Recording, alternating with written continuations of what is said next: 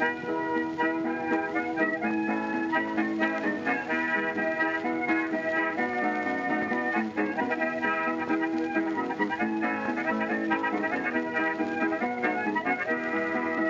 everyone and welcome to Shot Reverse Shot, a film and television podcast in which we talk about a theme which changes from episode to episode. My name's Edwin Davis and joining me this week, through the miracle of satellite technology, it's Emily Benita. Hi Emily, how's it going?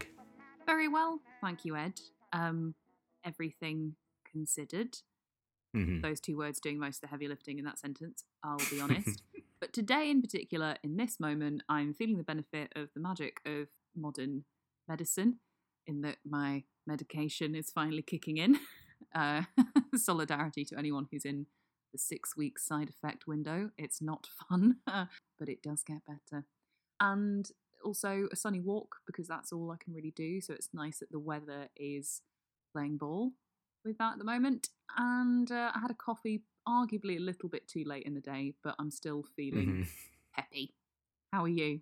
Yeah, I'm good. I have got a week off work, which I'm looking forward to. I'm going to do basically nothing except for read some books, put together my film of the year blog post, probably play a lot of Yakuza, I've been trying to learn how to play Mahjong, which my mum has been very helpful with as someone who played Mahjong a lot with her friends for years and years and years. So that's kind of like I didn't have that on my bingo card that I would learn how to play Mahjong in 2021, but I think that's the way the year is going.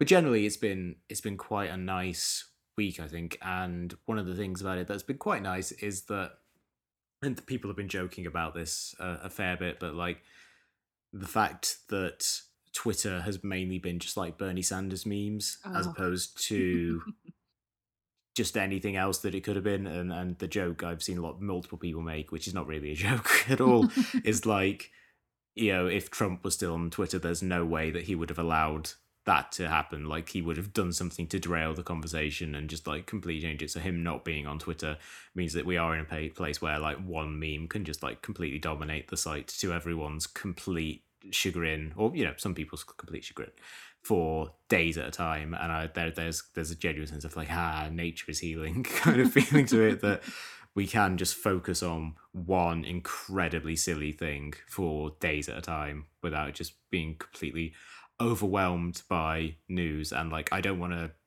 get into the, you know, brunch is back on the menu, boys, kind of a vibe of it all, thinking, yes, of course, you know, the bad man is gone, so now we can get back to normal. Like, obviously there's still tons of fucking problems in this country and in the world, but it is nice. He's not like occupying every other minute of my day, where I'm just like constantly worried of what awful things he could do with the might of the American government behind him. Like, just him not having that, him not having the platform of Twitter, you know, for the moment at least. It's just nice. It's just very nice. Well, yeah, no doubt. I mean, it's not even a month since your coup attempt. I think you guys are allowed this. The entire world is allowed this. And yes, I'm with you in that a lot more needs to be done. And I'm a little bit, I think it was a genius Twitter user whose account handle escapes me just now, but just summed it up by saying, "You will all really put Bernie anywhere but the White House." But I can also say, in years to come, I was there when that meme was born. You know, I don't need to refer to Know Your Meme, and just sitting Bernie. Like what is it that because the thing is like, just people sitting down. Oh, who realized how many famous images involve human beings sitting down? For him to be it's the great equalizer, as Mr. Burns and Homer once discussed. Very true.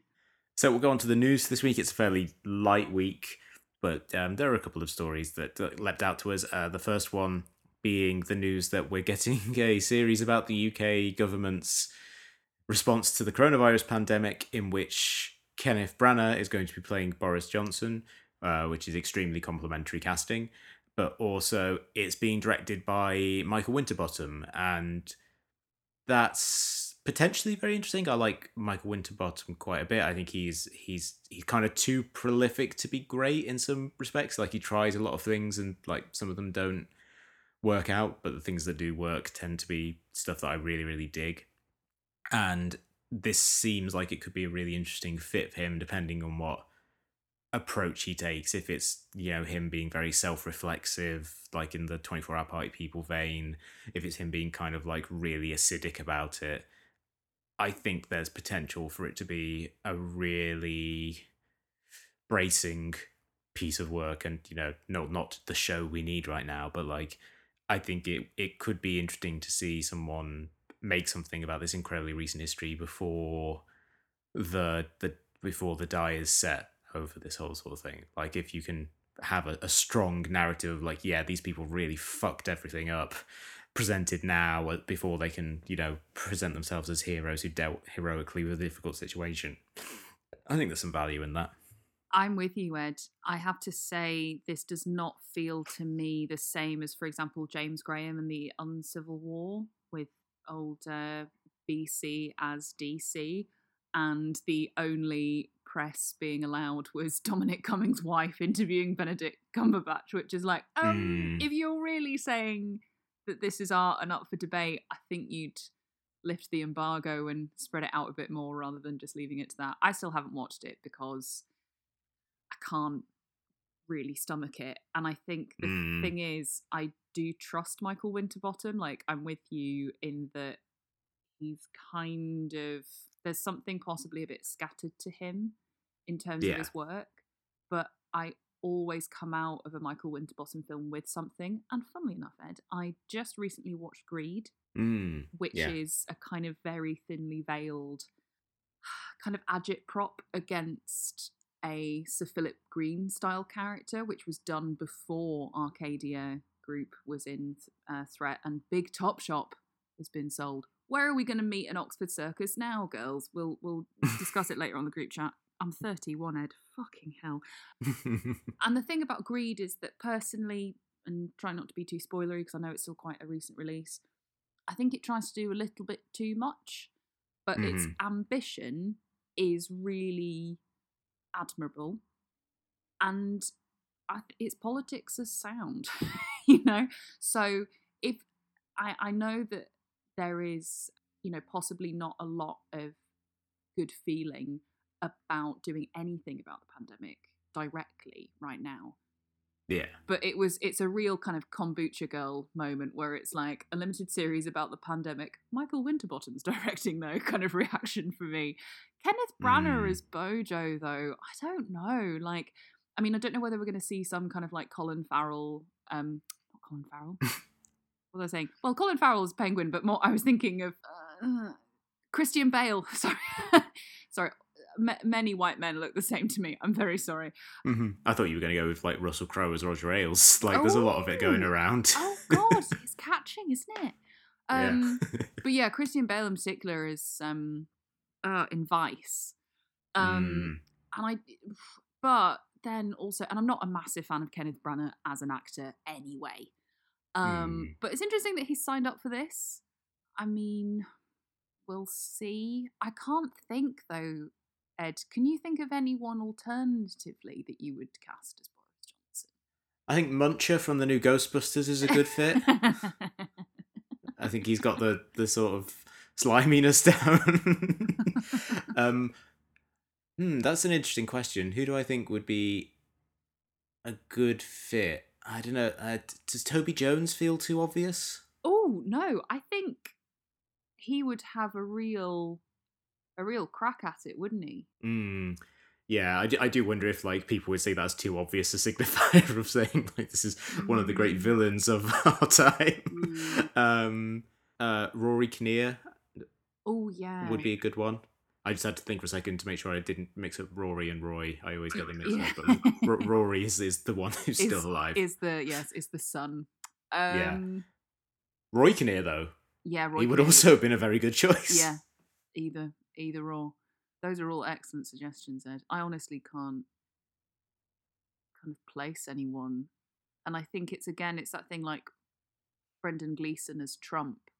you do have to lean so much on a certain, well, I mean, they're just so distinctive in their look, right?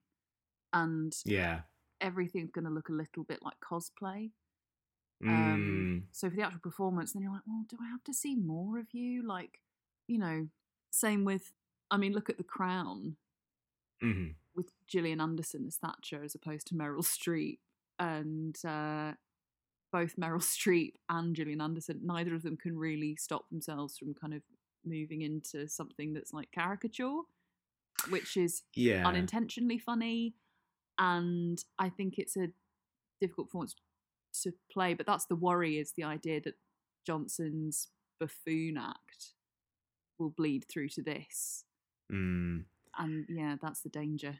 Yeah, I think there's such a fine line for like trying to embody someone and make them seem like a real character, and like you say, just doing it as a caricature, and it can be so hard, so easy to get caught upon the details and miss like the part where you actually imbue them with like a soul. And not that I particularly think that Bojo's soul is particularly a good one, but I think you do need to portray him as like a real person, because, you know, his whole career is essentially founded on the fact that he was able to portray himself as like, oh, just a daffy old weirdo he'd put on TV. And that's why, like, as the years go on, I find myself thinking more and more about how impressive like Anthony Hopkins as Nixon was, where he didn't really do that much in terms of making an impression. They didn't spend a huge amount of time trying to make him look like Nixon. They just said, we want you to kind of embody like the corrupt, tortured individual that Richard Nixon was, and we're much more interested in like you doing it a character as opposed to like making sure that you get the voice down. And I kind of feel like more works about real life people would probably benefit from that. Our next story is a sad one. It was announced just the other day that Larry King had passed away at the age of 87. Obviously, Larry King, just legendary broadcaster who was on American TV for like half a century, just like an outsized figure who, even growing up in the UK and not having access to his actual show, he was, you know, someone who was pretty much impossible to avoid because he played himself in TV shows so often.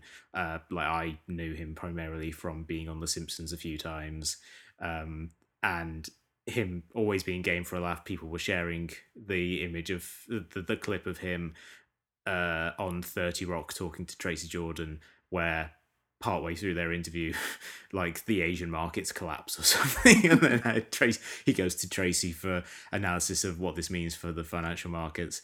And he always seemed in like his appearances in media to be like someone who's very game to kind of like make fun of his persona and how people perceive him. But also he was just like, when you actually watch his interviews with people, he was just like such a fascinatingly disheveled kind of interviewer, particularly in recent years, where it didn't seem like he knew who he was talking to. Not in a sense of like, oh, he's old, he doesn't know where he was, but literally like he seemed like he had just walked in and done no research. And I don't know, there was something quite appealing about that, of just kind of like him walking in and then just having like these sometimes very cantankerous conversations with people. Larry, I'm on DuckTales. I mean, Danny Voodoo was just... it's such a lovely, sniping little... There's something about how he managed to make people feel simultaneously at ease and on edge. Mm-hmm. And I think that's where some really great conversations come out. Like, basically before podcasting, you know, as well. Like, this is where you saw this kind of raconteurish and also quite laid back interviewer.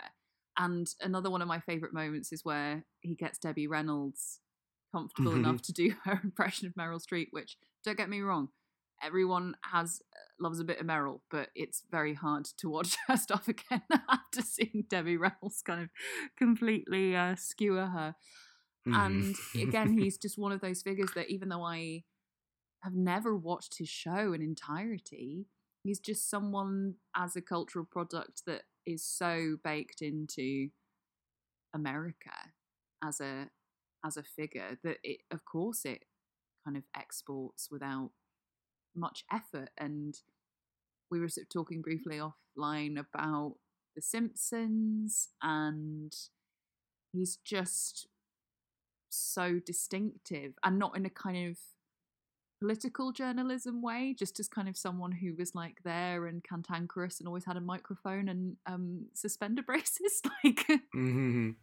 And also someone who just, if like, was immensely funny on Twitter, like whether or not he intended to be. Like his tweets where him standing next to his two like strapping young boys who are called like Chance and Cannon, which is like, where you look at it and you think, is Larry King Drill? Is he real life Drill? That's the only explanation. But also there was an extract from a profile of him the other day where they were talking about how he tweeted, which was basically he would phone a number, leave a voice message, and get one of his assistants to type out whatever his tweet was. And I'm just thinking, like, that's such a funny way of engaging with Twitter, that you have to call someone, then they get this unhinged voicemail and think, okay, I guess I have to write this and hashtag it with "it's my 2 cents."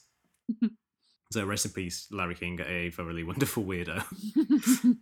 So we'll go on to the main topic for this week, and it is gateway filmmakers. This was inspired by a video that Patrick H. Willems did a few months ago at this point, where he, for people who don't know, Patrick Willems is a YouTuber who does lots of video essays where he talks about film and pop culture. Very recently just did one about The OC, which I enjoyed very much as someone who was really obsessed with that show when it was on the air. And one of the ones he did was he talked about Kevin Smith, who, for him growing up, he's sort of the same age as you and I, sort of in his early 30s, who grew up watching Kevin Smith's movies, and for whom Kevin Smith was like a really important filmmaker.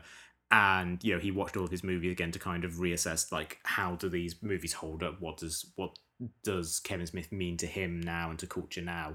And you and I both watched that, and we were kind of like discussing it and talking about how Kevin Smith was also kind of an important filmmaker for us, which seems weird because he's now like kind of, I mean, he's not kind of like completely pissed his legacy away or whatever, and he's not like he's irrelevant, but he is like, no, he's no longer like central to like film culture in the way that he was like for many years in the 90s and the early 2000s.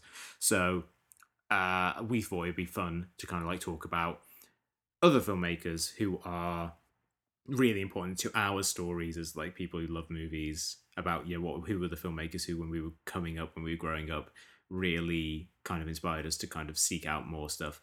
So I think we'll start with Kevin Smith, because obviously he's someone that you and I offline talked about being like really important. What was your kind of like relationship to Kevin Smith's work when you were growing up? Well, it was definitely sort of, it began in Empire. Mm-hmm. And reading Empire and getting to a stage where I was able to sort of rent films under my own steam and accord. And there would have been a piece on Clerks. Yeah. And I think that's where I started. And I just felt kind of alive with all of this stingy Gen X sort of apathy, because it was just really funny. And that it was black and white as well. And it looked like all of the kind of French New Wave stuff that I would go on to study. But again, it's like, how can something talk so much about blowjobs and being black and white? Like, just having, just being able to be like, oh, maybe filth can be art too. And then I was like, I have to see absolutely everything. And I think sort of Chasing Amy, which Patrick Willems brilliantly says actually really doesn't hold up anymore. But I remember watching that and feeling really opened up to like, oh, well, yeah, sexuality is a really different thing for everyone. So that was kind of landmark in its own way. And then, yeah, just kind of absolutely raced through all of it. Maybe even Dogma was actually the first one I watched, come to think of it. I think because, you know what? Strike me down, Ed. That's right. Dogma was the first one because that was something that got picked up by Channel 4 in the UK. Yeah. And I must have watched it late night on Channel 4 or even Film 4 with the early days of Freeview, and thought, oh wow, because my mum loved it as well. And again, it was really funny and kind of had this message of like spirituality and faith over organized religion that felt really rebellious, but also very smart, like going into sort of the kind of rarer texts and characters that are studied across kind of Christian theology. And of course, Dogma is so different from the majority of his work because it is this big budget film with Alan Rickman and George Carlin and Alanis Morissette and Salma fucking Hayek. And it looks really different. And I think because it's still within the viewer's universe of his characters and yet like a different take. And the thing is that Kevin Smith is essentially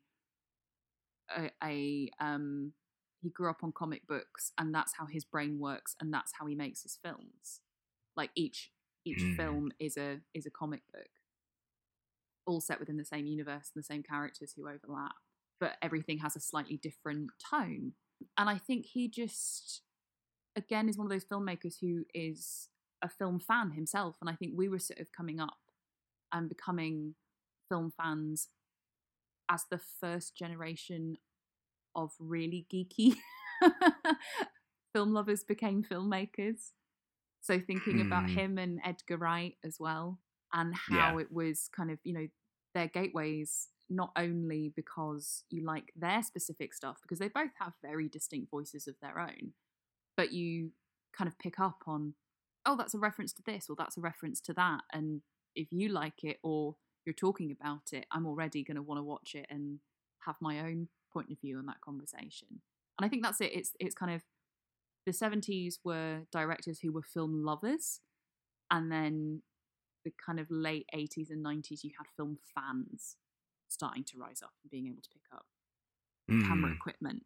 And I do think there is a distinction, because there's something, I think because there's just more and more to watch. And in the 70s, like the majority of stuff was either that you could watch was either incredibly heavy, masterful art, or really quite vaudeville style, like entertainment, a lot of propaganda.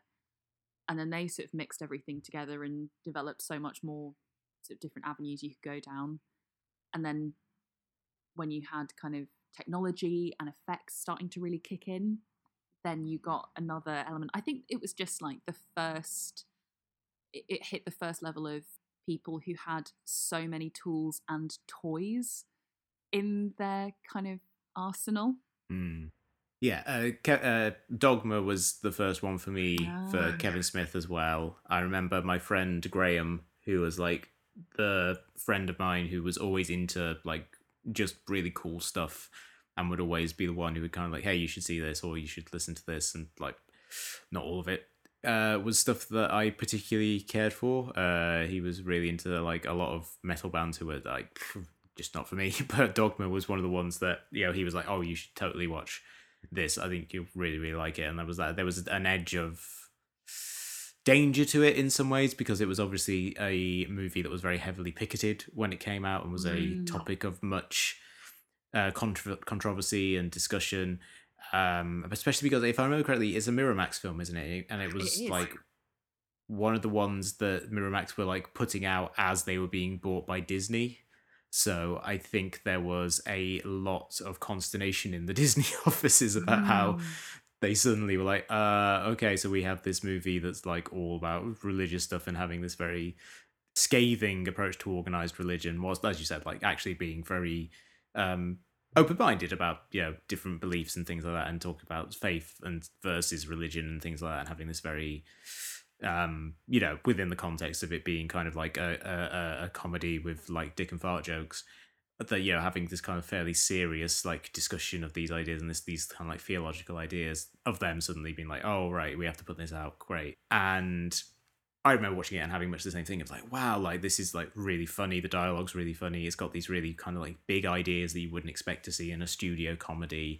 And then from that, like looking into who this Kevin Smith guy was and discovering like, oh, he did this movie Clerks. And I think the thing for Clerks for me, I think this is probably true for like so many people, is like the story of how Clerks was made was so inspirational, because like the whole thing with Clerks was like, he like went to film school for like a semester and dropped out.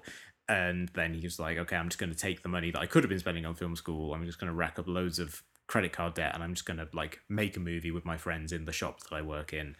And, taking it to film festivals and it happening to be seen by a film, I think by Matt Solar maybe, or he was like one of the like early like champions of that movie, Yeah. like writing a rave review of it, and it suddenly being and it getting picked up, and his career just like taking off as a result from that. Like there was something so inspirational about like the scrappiness of it, of just this guy who watched a ton of movies and like just wrote a script that came from his life, being able to turn it into a career and to go on to make all of these movies. And similarly, Robert Rodriguez was like really big for me because of that, because of the story of like him like submitting himself to experimental medical treatments to raise the money to make El Mariachi, and then that leading to him being someone who gets to make like really big budget movies.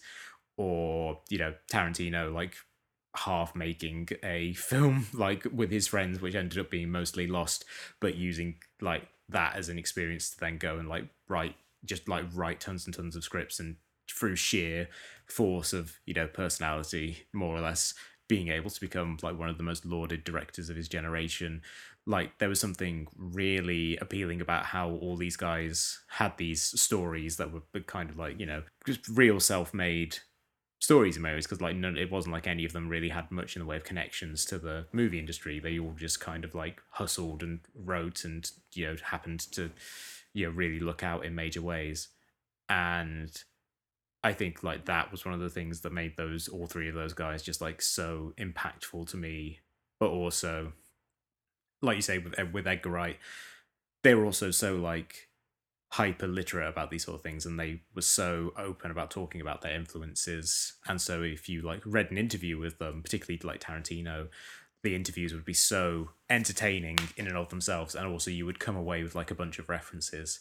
And in the case of Edgar Wright as well, like one thing that I think was really important for me was on the Space DVDs, the homage meter that they put out, which was basically subtitles that came up every time they referenced a specific thing, so you could watch it and be like, okay, so that's a reference to The Thing, that's a reference to Alien, and then you could kind of like come away with just like a ton of stuff that made you think, okay, I should check this out, because these guys are all clearly very like smart and talented, and they like all of this stuff, so I should probably watch some of that as well. So I think the kind of hyperlink quality of those filmmakers was one of the things that was like hugely impactful for me.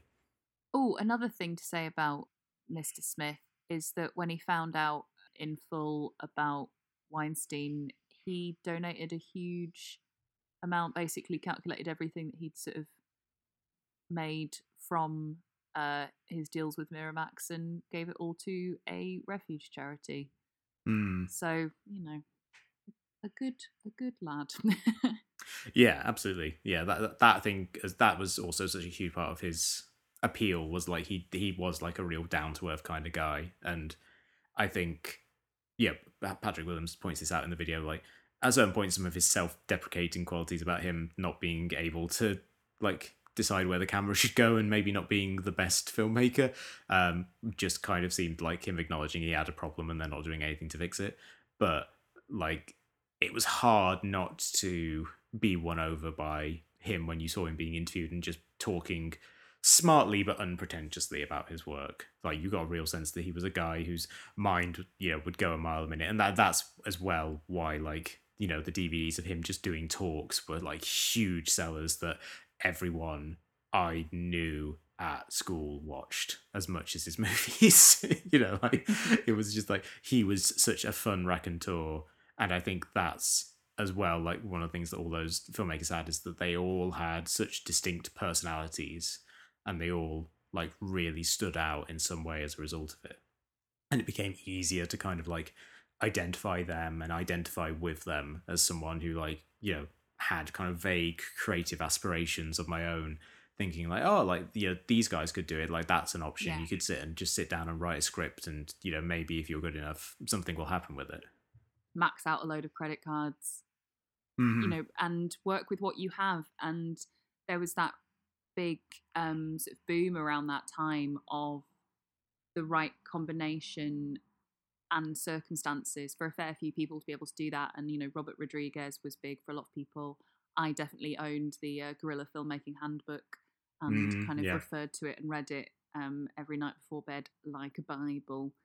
And yeah, I think gateway directors for so many people in so many ways. And it took me a lot longer to come to kind of like the mumblecore, but like Joe Swanberg and why has their name gone from my head, Ed? Who are the main two? The Duplasses. The Duplasses. Plas? Done. Yeah. The Puffy Chair. That's still a delight. And a lot of those films still hold up. Like, I think Nights and Weekends is particularly good. And it's interesting that Greta Gerwig is the one who's really kind of hit the big time in filmmaking. Because I know the Duplasses have done an awful lot, like project-wise, and Joe Swanberg's still kind of doing his thing. But that Greta Gerwig is like, oh yeah, no, I'm a director. And I do everything, which is for a lot of people in Hollywood still, no, you act first and then you become a director, rather than, well, we all just did whatever we had to do to get the film made. Like we were cast and crew, not cast and crew. Yeah, it's weird with Greta Gerwig. Is like you just mentioning her there, and I was just kind of thinking about her early career. It's like, oh yeah, she was cast as like the romantic lead in the Alfie remake with Russell Brand, which is such a weird thing to think of. That like she obviously broke out of the mumblecore movement because she's a very charming screen presence, and clearly like a lot of studios looked at that and thought, okay, what can we do with her? And also, this was why she was like picked for the lead for the How I Met Your Mother spin-off, How I Met Your Dad, which didn't go past pilot, fortunately, because apparently it wasn't very good. And also like I just don't think she would have the career that she has now if she had been tied to a sitcom for 7 years. Or if she did, like the films she produced would have been of a Josh Radnor quality, which I don't think I wouldn't wish that on anyone.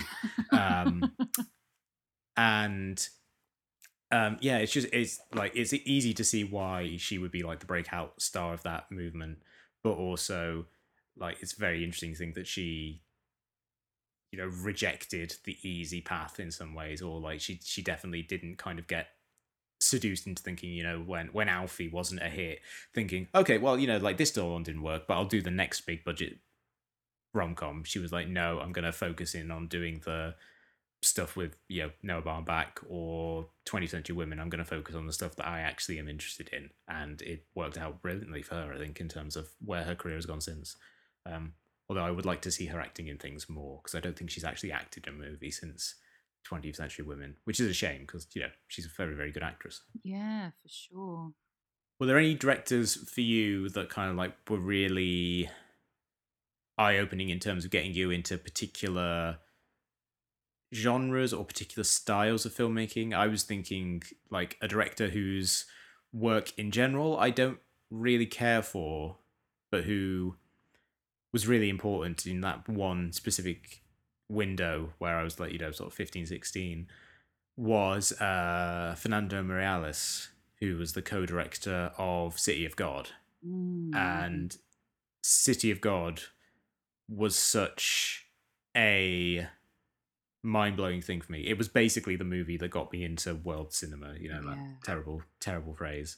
But, like that was a movie that everyone said, oh yeah, City of God, it's like just so good, and obviously it's in Portuguese, but it's just so compelling, and like that was the thing that got me over the 2-inch hurdle of subtitles was seeing that movie and just being like so completely blown back by it, and just like what a great crime drama it was, how well it kind of captured the energy and the danger of the favelas, its sense of time and place, how great all the performances were in it, and like I don't think I've liked a single Fernando Meirelles film since then.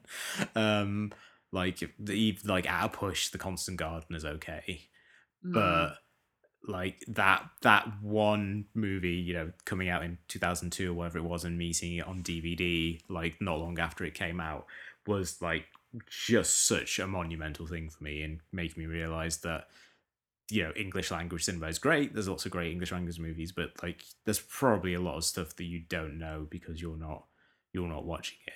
And like that was just so monumental for me. I'm with you on City of God as well, because it was something that was shown to us in, I think, my first year of film studies as part of kind of world cinema. And it's amazing how that film managed to traverse a lot of the 2-inch hurdle for a lot of people. I think because it's truly cinematic and what it does with sound and vision as opposed to necessarily dialogue and language. You can still understand, and it doesn't focus too heavily on kind of grainy bits of plot. Like you just feel it, and that is that's a lot of what I'm looking for from a cinema experience. And I think there's definitely, like, we mentioned him before because he's in the news, but I realise how much I like directors who I keep coming back to because they kicked off how I realised, like, oh yeah, Auteur Theory has a lot in it, but I kind of love people who just completely switch.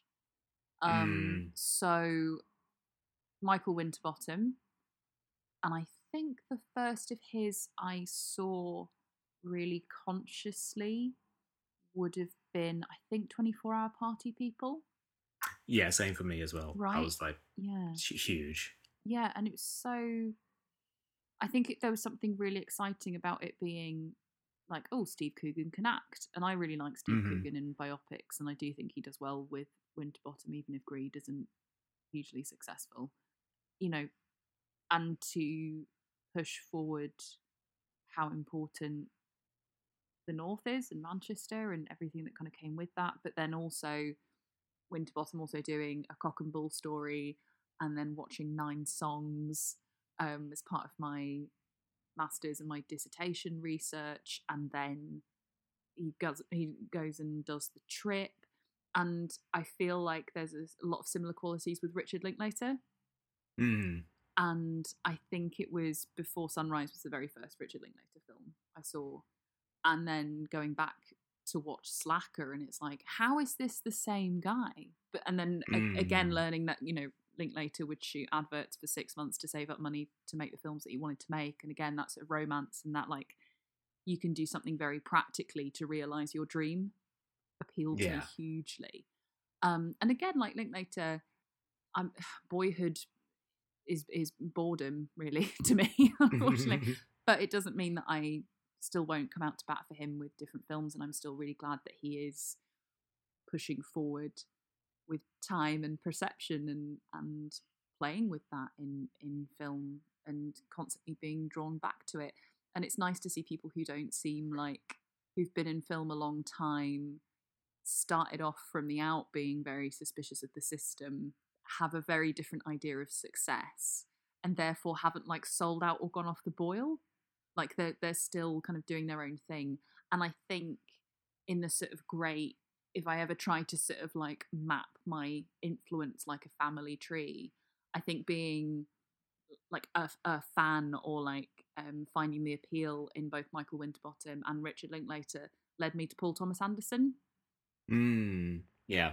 Because even though he has a more set visual tone, and you could argue sort of similar themes, I still think the fact that he kind of chops and changes between things and seems like someone who genuinely has such a whale of a time. Like if anyone hasn't seen That Moment, which is on YouTube, which is a documentary of the behind the scenes of Magnolia, like he's such a little cheeky imp. Like he's probably incredibly annoying, but also really invigorating to work with, is the impression you get. But he just absolutely loves everything to do with cinema, and he loves everyone on his team who is involved with, like watching him direct the kids in the game show sequences in Magnolia is really wonderful. So yeah, I think that's kind of the sort of mishmash answer to your question, Ed. I think it's because I think about, like, for example, other sort of gateway figures to me, and for me with like stand-up, for example, which is something that I used to do before and everything. Anyway, moving on. Bill Hicks was such a gateway stand-up for me. Sure. Because that was the first time I saw someone who was kind of that anti-authoritarian and would go to those places. But also, he was quite limited. And, you know, there is, of course, the absolute shame that he died so young. But he did the same material an awful lot for several years. And it did get to the point where it's like, well, do we want to write a new joke rather than just talking about Jimi Hendrix again? I don't know. But there is that thing where it's like, it's knowing that there's so much beyond that and tracking their influences and who they influenced. And it's kind of annoying because I don't feel like it's all across Wikipedia, but like for philosophers, there's always an influenced by and then influenced, which I really like, because then you get this kind of little cloud of, oh, we can kind of trace all of these strands. But, you know, that's how I started listening to like Kinnison, and then various other people. You know, I mean, everyone sort of claims to be influenced by Phil Hicks in one way, shape, or form. I guess because you can't get angry with anyone and say, no, you fucker. Quite possibly. But yeah, it's that real kind of Alice in Wonderland moment, which is like, I didn't realize things could look like this or feel like this or be about this. I think it's interesting you mentioning Linklater and Winterbottom, like you know, kind of like pairing them up that way, because that just reminded me that they both kind of explored the same idea in Boyhood and Everyday, where Everyday was the movie that he did with John Sims, where like they filmed a day a year for several years, because the idea was like he's in prison and it's all like the whole movie is a series of prison visits with his family as they age in real time.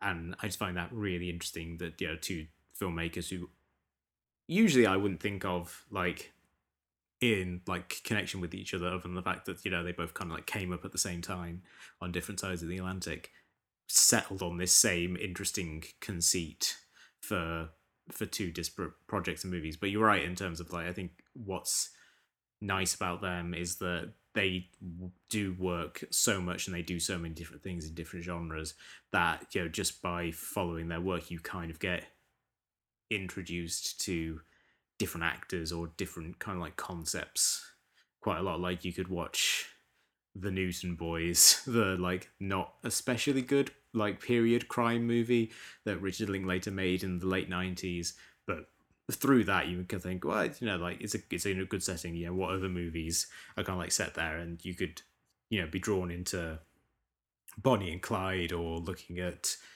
just like actual like film noirs or heist movies. I think there's something really quite cool about that. Like that some people who are that prolific, even though I think it can mean that they don't necessarily make that many like truly great movies, because their energies are just being expanded so much, can like introduce you to a lot of stuff if they make a lot of movies. One as well, in terms of like just mentioning heist movies there, I feel like Michael Mann was a big gateway filmmaker for me through Heat, because like Heat is such a kind of like broadly popular like movie. Like it's a great heist movie, it's got great performances, it's got great action, but that you can kind of watch it and it kind of like runs the gamut of like pretty much everyone who likes those kind of movies. But like if you then followed Michael Mann as I did, you know, after seeing Heat, then you get to like Collateral and Miami Vice and Public Enemies, and you're like, oh right, I've suddenly found myself on the cutting edge of digital cinema. And just kind of, and like that's quite an interesting gateway for me, because you've gone from, you know, someone making this like incredibly kind of like commercial and like really kind of like populist entertainment in Heat, and, you know, kind of like the peak of that kind of filmmaking, to someone who's like doing a lot of like quite avant-garde stuff. And that's kind of a nice gateway filmmaking thing as well, where you kind of latch onto someone when they're doing something relatively kind of like normal, and then when they kind of go in their own unique direction, you get exposed to stuff that you wouldn't see before. Like, I'm not sure I would have as much of an appreciation for the potential of digital cinematography if I hadn't seen what Michael Mann would do with it, and if I wouldn't have been willing to take that excursion if I hadn't seen Heat at an impressionable age and thought, I have to see everything this guy has done because this is awesome. Yeah, Steven Soderbergh for me as well. Sex, Lies and Videotape. And again, someone who is doing a lot of things.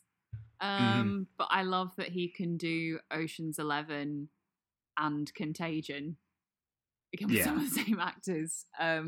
In the same way that Richard Linklater can do A Scanner Darkly and The School of Rock. Yeah, and in such close proximity as well. Like, that's one of the things. Or like, it's quite funny because I watched Ocean's 12 for the first time recently, and it's just really funny watching that. And like Albert Finney shows up. It's like, oh yeah, Steven Soderbergh was just all about that in the early 2000s. he's gonna find a role for Albert Finney, whatever he can do, and God bless him for that. But yeah, I think Soderbergh's kind of like a great one for that as well, because if you got into him in like the early 2000s when he was at his commercial height, and where like if you were, you know, an Empire reader as you and I both were, like you maybe don't know about his weirdness at that point. Like you're unlikely to have seen Kafka or Schizopolis. You'll know him as the guy who did Out of Sight and the Ocean's movies, and then suddenly over the next couple of years it's like, okay, now here's Bubble, here's the good German, and you're kind of like, oh wow, this guy is trying a lot of stuff, and you know it's not all working, but it's all kind of like fascinating. And he's definitely someone who just through his career is kind of like a gateway to a bunch of different stuff. Absolutely. And yeah, the last one I have on my list of like who were just like hugely important for just introducing me to a whole area of cinema I otherwise probably wouldn't have had much time for, is Miyazaki for Spirited Away. Like I bought Spirited Away on DVD. I remember buying that for like cheap in FOP, probably like their £5 DVD offer or something. And it just becoming like a constant soundtrack to my first year at uni, mainly because the score was so lovely, so it was like a nice thing to have on in the background if I was working. But like that movie just like was so, I think, so keyed into a specific kind of loneliness that I was feeling at, you know, like having just moved away from home for the first time and trying to navigate this new social situation that I was in, you know, living in halls and like being more responsible for myself than I had been at any other point in my life prior to that. And it really kind of like connected with me. And so there, I was like, oh, what else's movies has this guy done? And just kind of like looking through, oh, I'll watch Princess Mononoke, oh, wow. I'll watch Porco Rosso, oh my God. And like just like going back through it and seeing all of his movies and just being completely overwhelmed by what kind of like a brilliant, beautiful filmmaker he is. And from there, just kind of that being the thing that finally got me to start watching, you know, anime. Like, you know, I would not consider myself an expert on anime in any major way, but like it is something that I like to kind of keep tabs on, and I'll try and watch like the stuff that everyone like kind of like bubbles to the surface. And I don't think I would make even that kind of like token effort if I hadn't seen Spirited Away at that point and just been so completely kind of like drawn into it and really fallen in love with the style and the outsized emotions and all the stuff that I think anime in general does really, really well. I feel you. I don't think I would have been quite as open to, and I'm going to describe it flippantly, but real miserablest European cinema if I hadn't watched Rosetta by the Dardenne brothers when I did. Yeah. Because it's just such a, like, in terms of like cinema verite, but also like very stylized, and something very different from like the French New Wave and the kind of influence of left bank philosophers and things like that. Something that is incredibly real and with a sort of social issue focus, but like absolutely stunning performances and kind of tracing the influence of, I just always remember the kind of how close the camera is to the back of her head when she's walking anywhere. Yeah. Everywhere she's walking, she's practically running because she's just under so much strain. And the camera's almost invasive, but we feel every part of her struggle.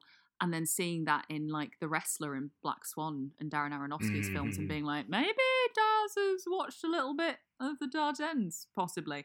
But I just think it gave me such an incredible template and like foundation to seek out other films and be like, well, maybe it's not just all grim, because there's so much kind of, I don't know, vitality and conflict and character in Rosetta. So yeah, those boys have got a lot to answer for. Yeah, I think for me, The Son was like the real, like the movie from the Dardennes that I first saw that really kind of made me think, oh, or The Child, whichever one is called. And they may have one called The Son and one called The Child.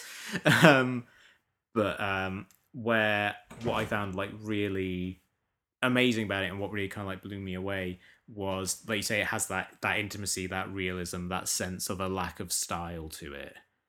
But the energy and the structure of it are so tight. Like, it feels like a thriller.